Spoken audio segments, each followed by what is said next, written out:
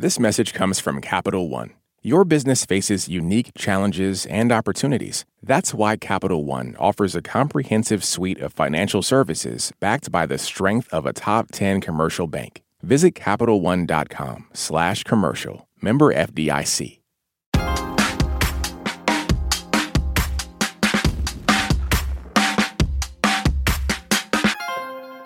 Almost 60% of our electricity in the U.S. currently comes from burning fossil fuels. And when you include the gas-powered cars most of us drive and the gas appliances in our homes, that's a lot of greenhouse gas emissions. And those are making our planet less livable for everyone. We know the world has to stop burning fossil fuels if we want to avoid the worst consequences of the climate crisis. The latest United Nations climate report reminded us just how soon that needs to happen. For the U.S., it's cutting 2/3 of fossil fuels by 2035. When it comes to carbon-free energy, many of us think of renewables like solar or wind. But what about nuclear? Nuclear energy currently powers 20% of our electricity, according to the Energy Information Administration.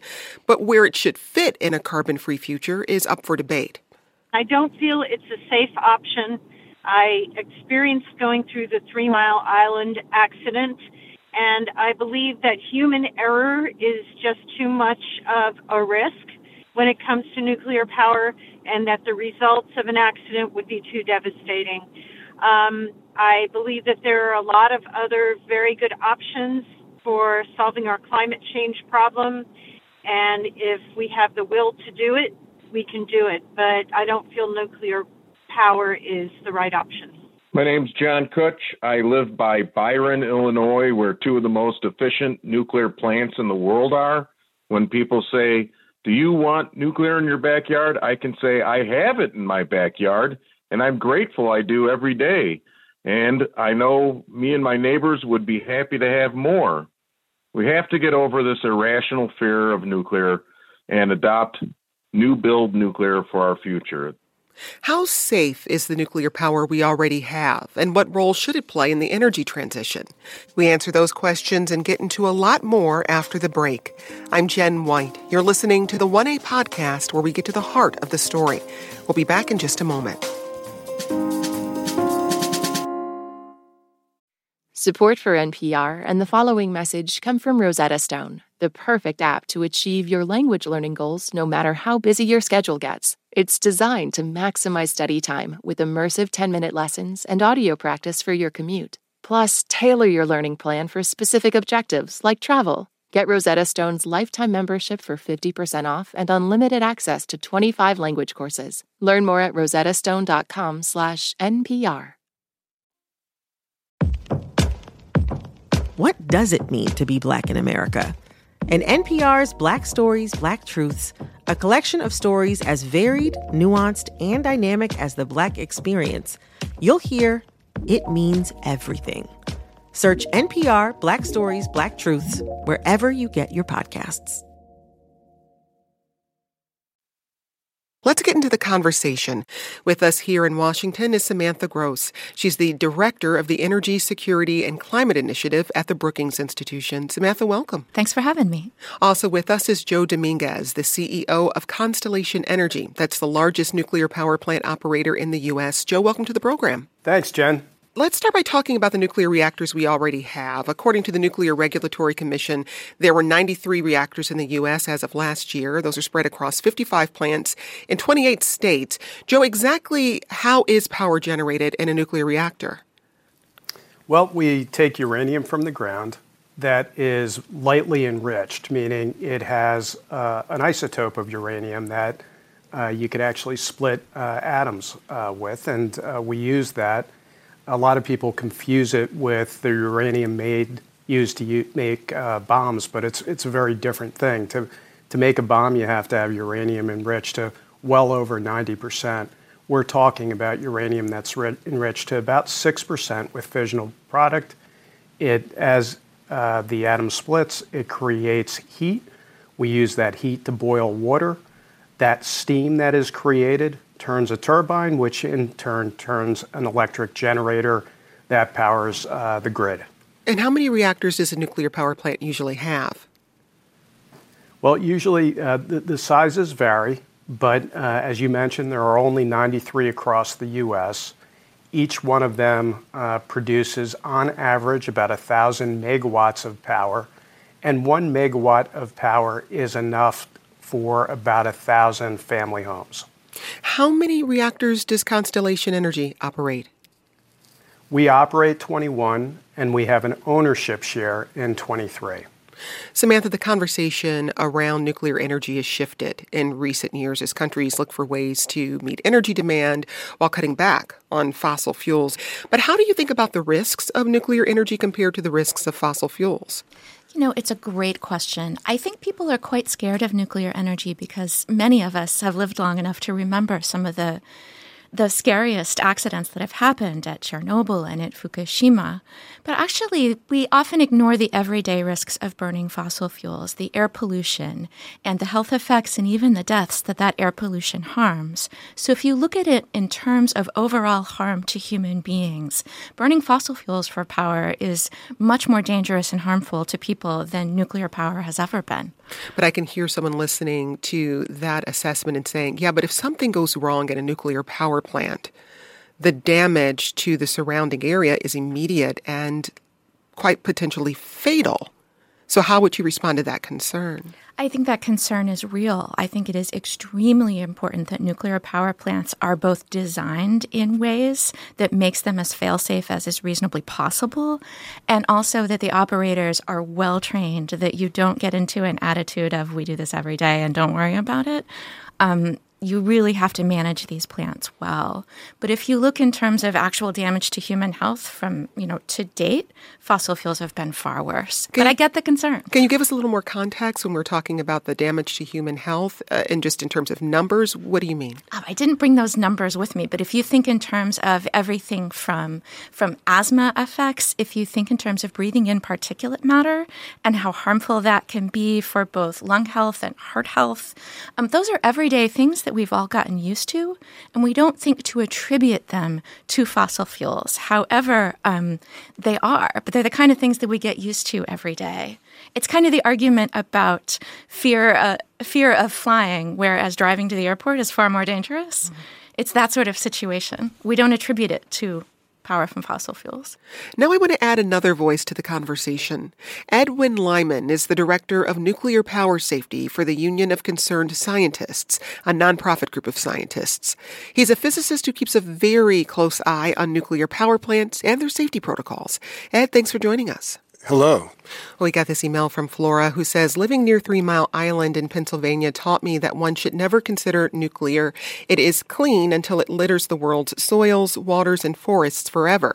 I suggest everyone read the 3 Mile Island incident report with details leading up to the finale. Human error is not negotiable.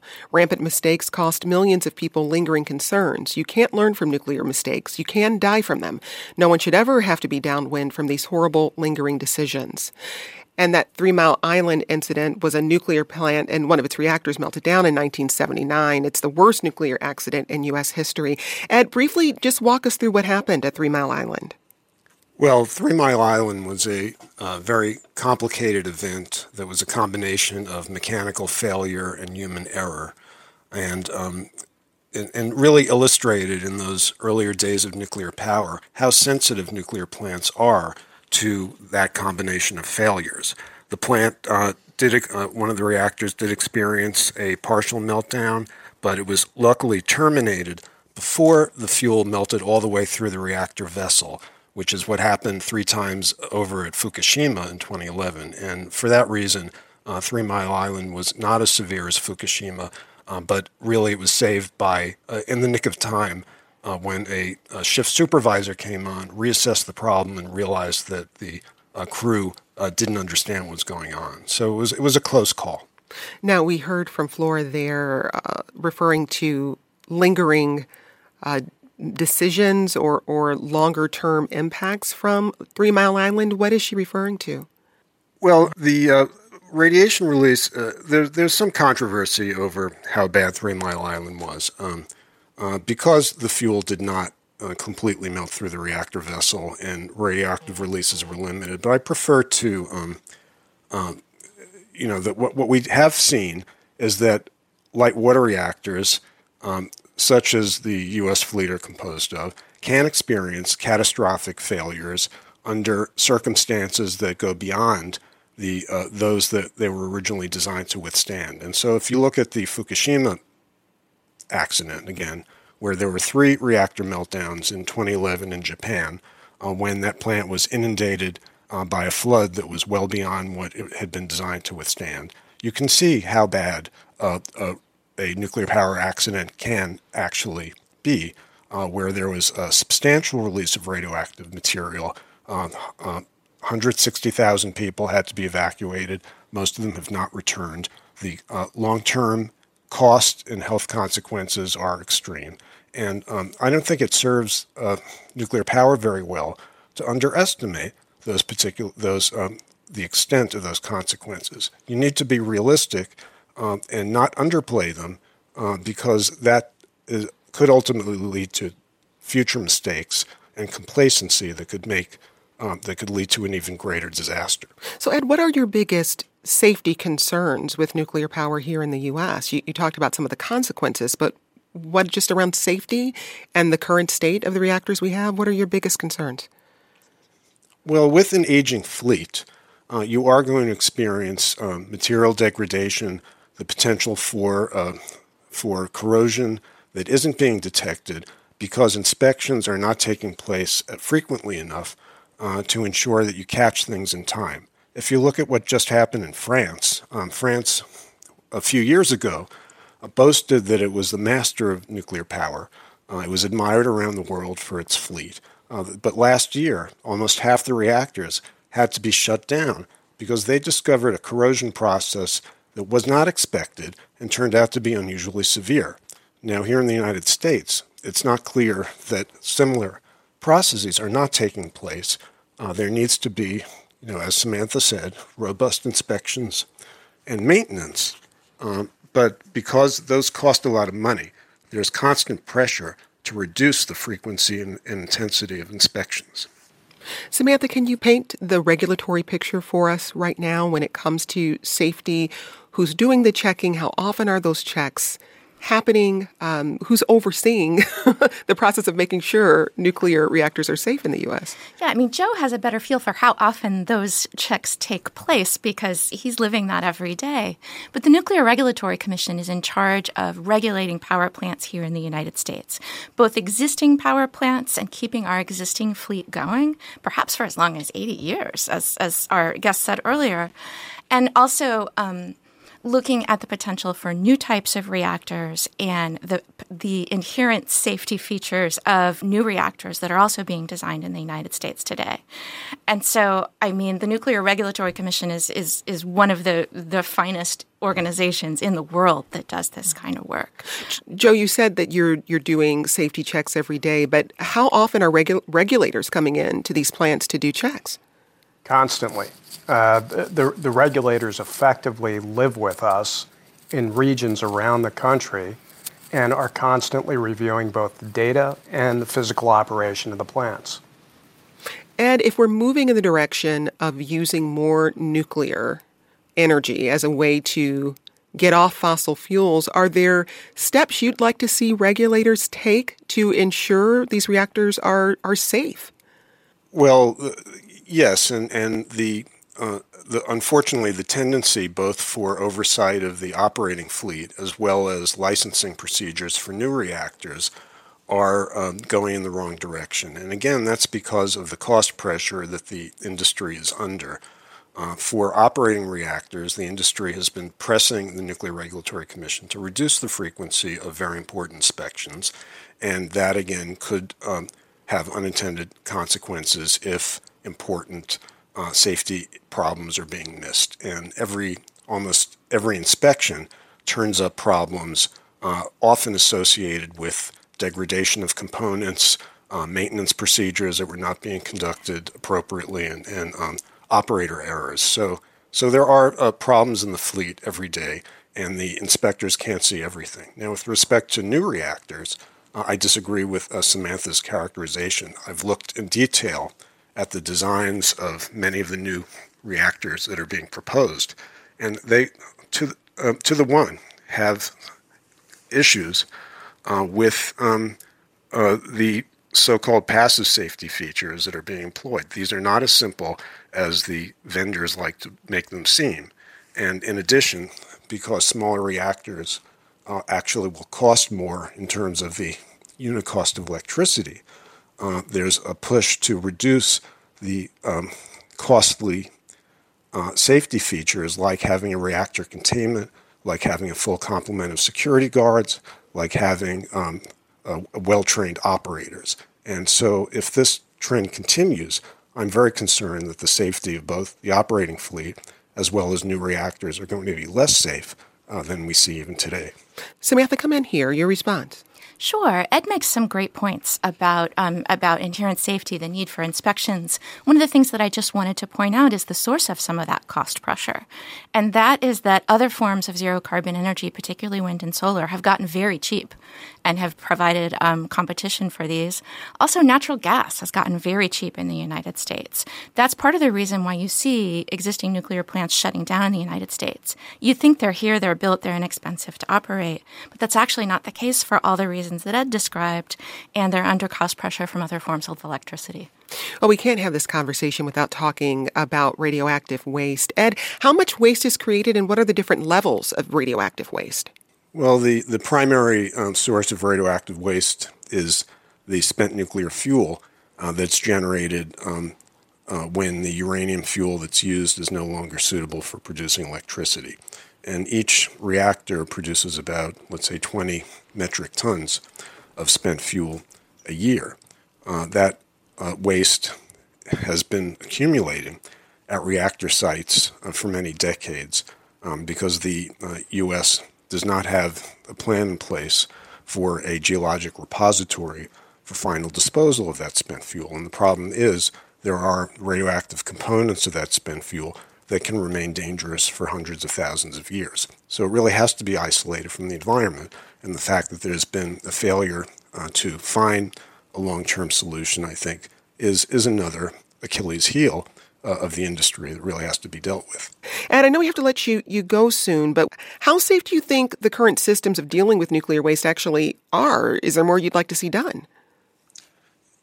Yes, well, the problem is that at each nuclear power plant, they have both wet storage and dry storage. So much of the spent fuel is still being stored in swimming pool-like structures underwater that do require continuous cooling. After a certain number of years, that fuel can be moved to dry storage casks, which are not perfect, but they're safer. But the problem is that those wet pools are vulnerable in case of a severe accident or a loss of electrical power. So at the Fukushima plant, one of the spent fuel pools came dangerously close to actually experiencing a meltdown and fire. So those are less stable than dry storage. And unfortunately, after the Fukushima accident, the Nuclear Regulatory Commission considered whether that spent fuel should be moved from or expedited from wet storage to dry storage, and decided that it wasn't worth the cost of doing so. But unfortunately, that means these plants still have a higher risk of a spent fuel pool fire in the event of, let's say, a natural disaster like a flood or earthquake that damages the cooling. So that's one problem with current storage plants. But ultimately, I do agree with Joe that there has to be a geologic repository because you can't guarantee that there are going to be institutions over the millennia that will ensure the safety of spent fuel as long as it requires active monitoring and storage on the surface. And that's the dilemma here. So although many people say that spent fuel disposal is just a political problem, it's not a technical problem, I think it's both. But even so, if you can't solve that political problem, then you haven't dealt with the situation. And it does raise questions about whether society can keep generating more and more of this waste without having that final safe disposal plan in place. That's Edwin Lyman. He's the director of nuclear power safety for the Union of Concerned Scientists. He keeps an eye on the safety and security of nuclear power plants. Ed, thanks for your time. Thank you. A new nuclear plant in Georgia came online this month, years late and billions of dollars over budget. We get to the economics of nuclear power next. More from you and our guests in a moment. This message comes from Capital One, offering commercial solutions you can bank on. Now more than ever, your business faces unique challenges and opportunities. That's why Capital One offers a comprehensive suite of financial services, all tailored to your short and long-term goals. Backed by the strength and stability of a top 10 commercial bank, their dedicated experts work with you to build lasting success. Explore the possibilities at CapitalOne.com/commercial, a member FDIC. This message comes from NPR sponsor Vuori. Jump into a new perspective on performance apparel. Vuori makes products that stand the test of time and hope to inspire others to live vibrant, healthy lives, empowering your best life in clothing that can be worn for just about any activity from running to yoga. Visit Vuori.com/NPR to receive 20% off your first purchase and enjoy free shipping on any U.S. orders over $75. Discover the versatility of Vuori clothing. In this country, some truths aren't self-evident. In NPR's Black Stories, Black Truths, a collection of stories as wide-ranging and real as the people who tell them, we celebrate the Black experience for all its soul and richness. Search NPR Black Stories, Black Truths wherever you get podcasts. We're discussing nuclear power. Let's get back to our conversation.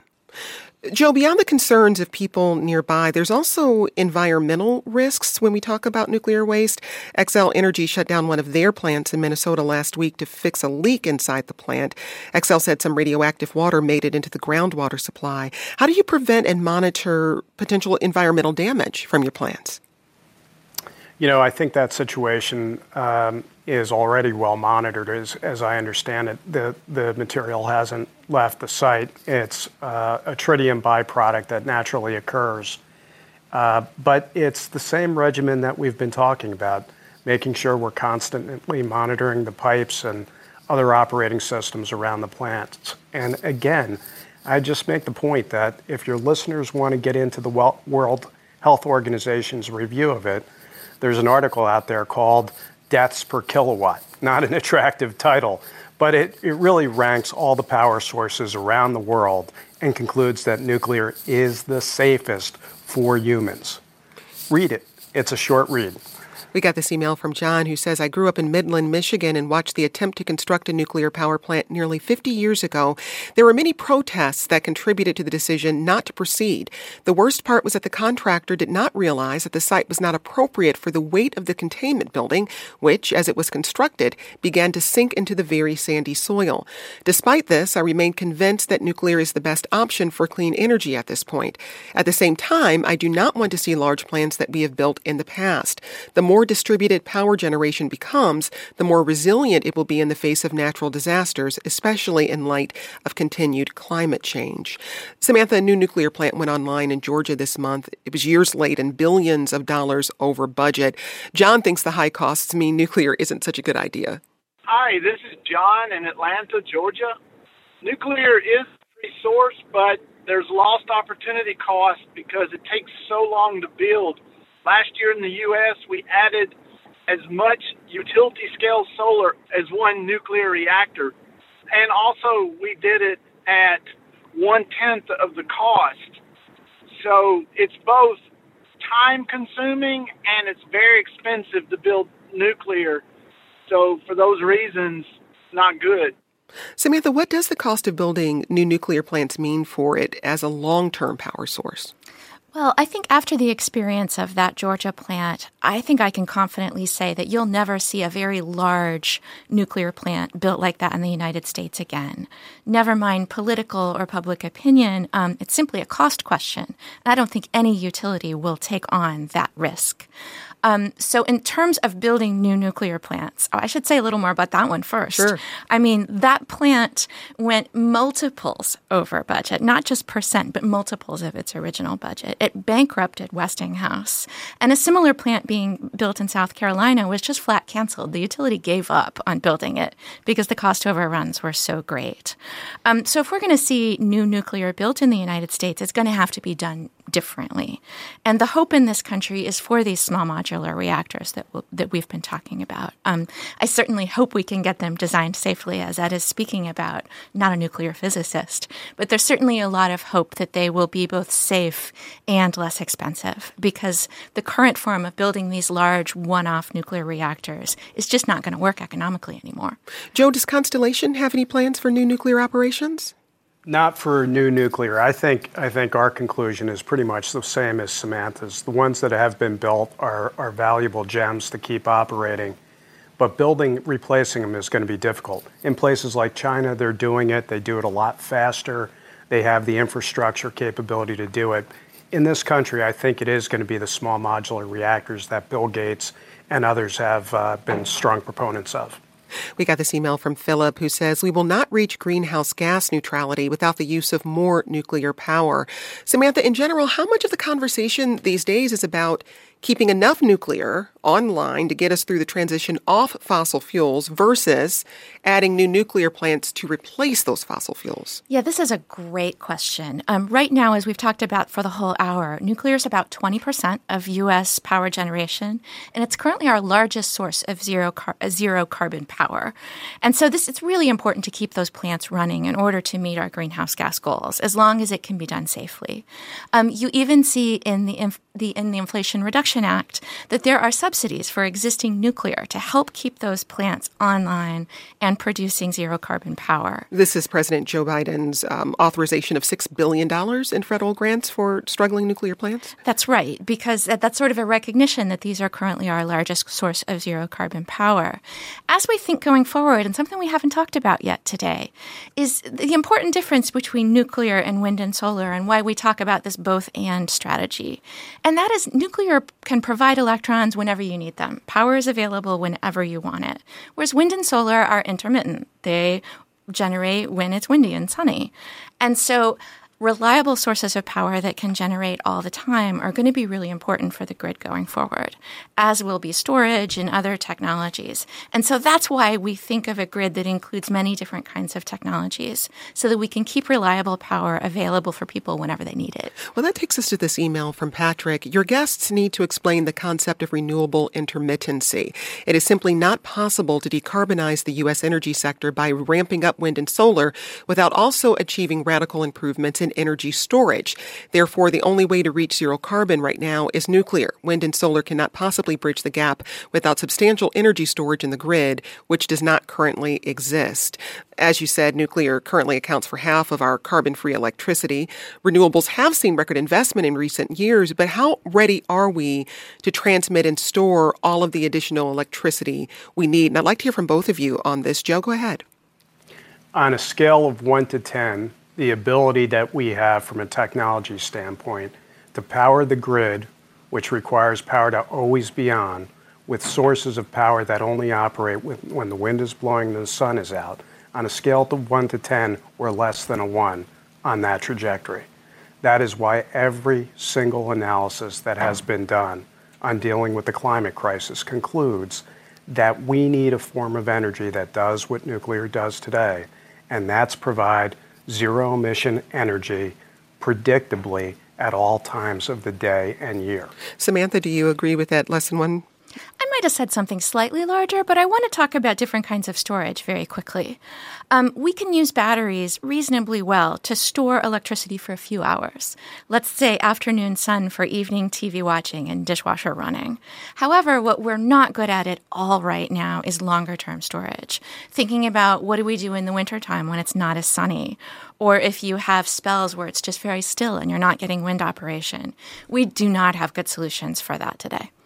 We're talking to Samantha Gross. She's the director of the Energy, Security, and Climate Initiative at the Brookings Institution, and Joe Dominguez, the CEO of Constellation Energy. That's the largest nuclear power plant operator in the U.S. I'm Jen White. You're listening to 1A. I mean, part of what I'm hearing you say there, Samantha, is that this is part of a broader discussion we've been having about infrastructure in the U.S. and the investment that's still needed there. Am I hearing that correctly? Absolutely. I think infrastructure is one of the most important issues right now. After the Inflation Reduction Act, the act that was passed last August, putting a ton of money into new investments to reduce U.S. greenhouse gas emissions, the real question is, can we build all of these things?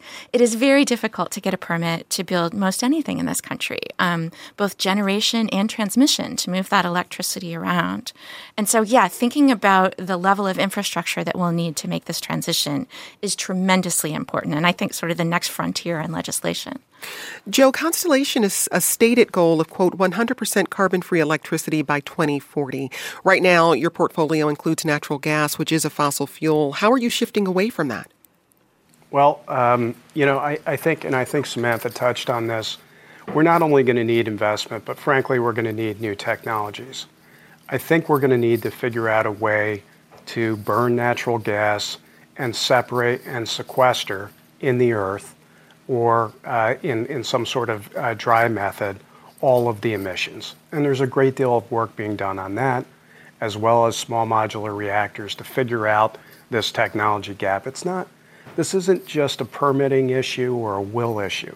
This is flatly, we don't have the technology yet to power a grid with all zero-emission technology. That's why it hasn't been done. But even with the sequestering technology, if that comes to be, that's still using a fossil fuel, and there are still complications with that. So, I mean, are you planning to invest in more nuclear? Are you planning to invest in renewables to try to get to that 100% free goal by 2040? Let's kind of take this apart. Are you worried about using fossil fuels if we sequester all of the air pollution associated with those fossil fuels? Are you trying to get to just wind and solar? If that's the objective, then that's different. But what we're trying to deal with the climate crisis is trying to use whatever methodology and all of the above strategy. And fossil fuels are going to be a piece of this if we could sequester the emissions. We think we're going to be able to do that safely, but that's a coming technology. But if the technology isn't here right now, then that doesn't get us closer to the goal the U.S. has set to try to reduce or move towards more renewables, to move to a carbon-free future. So it's sort of like we're waiting for the technology. We're building the plane while we're flying it. So, Jen, that's the reality of it. That is simply the reality for so many parts of the sector that we're not going to run airplanes, for example, on batteries. They're too heavy. We need to have other solutions to use fossil fuels that are created in a carbon-free environment. All of these things are under development. But one of the reasons this is going to be one of the hardest challenges humanity has ever faced, if not the hardest, is because we have to do it so quickly and we have to develop technologies that don't exist.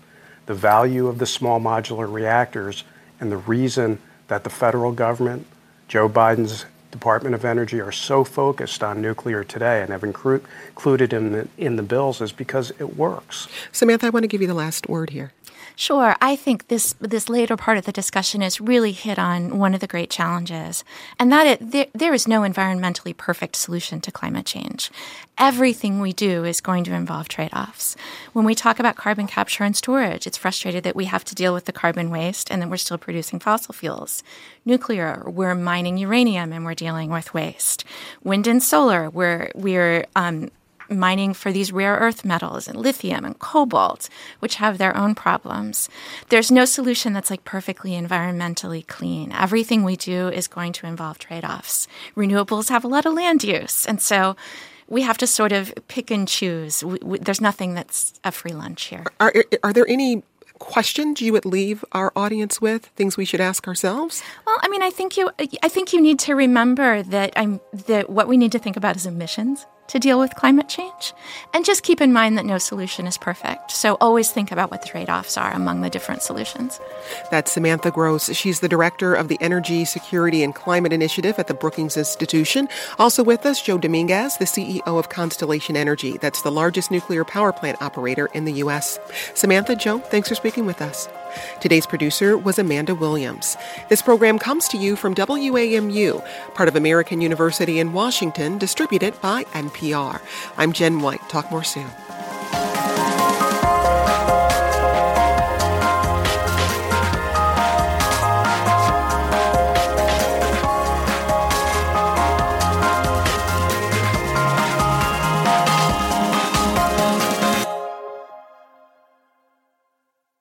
This message comes from NPR sponsor Mint Mobile. From the gas pump to the grocery store, inflation is everywhere. So Mint Mobile is offering premium wireless starting at just $15 a month. To get your new phone plan for just $15, go to mintmobile.com/switch.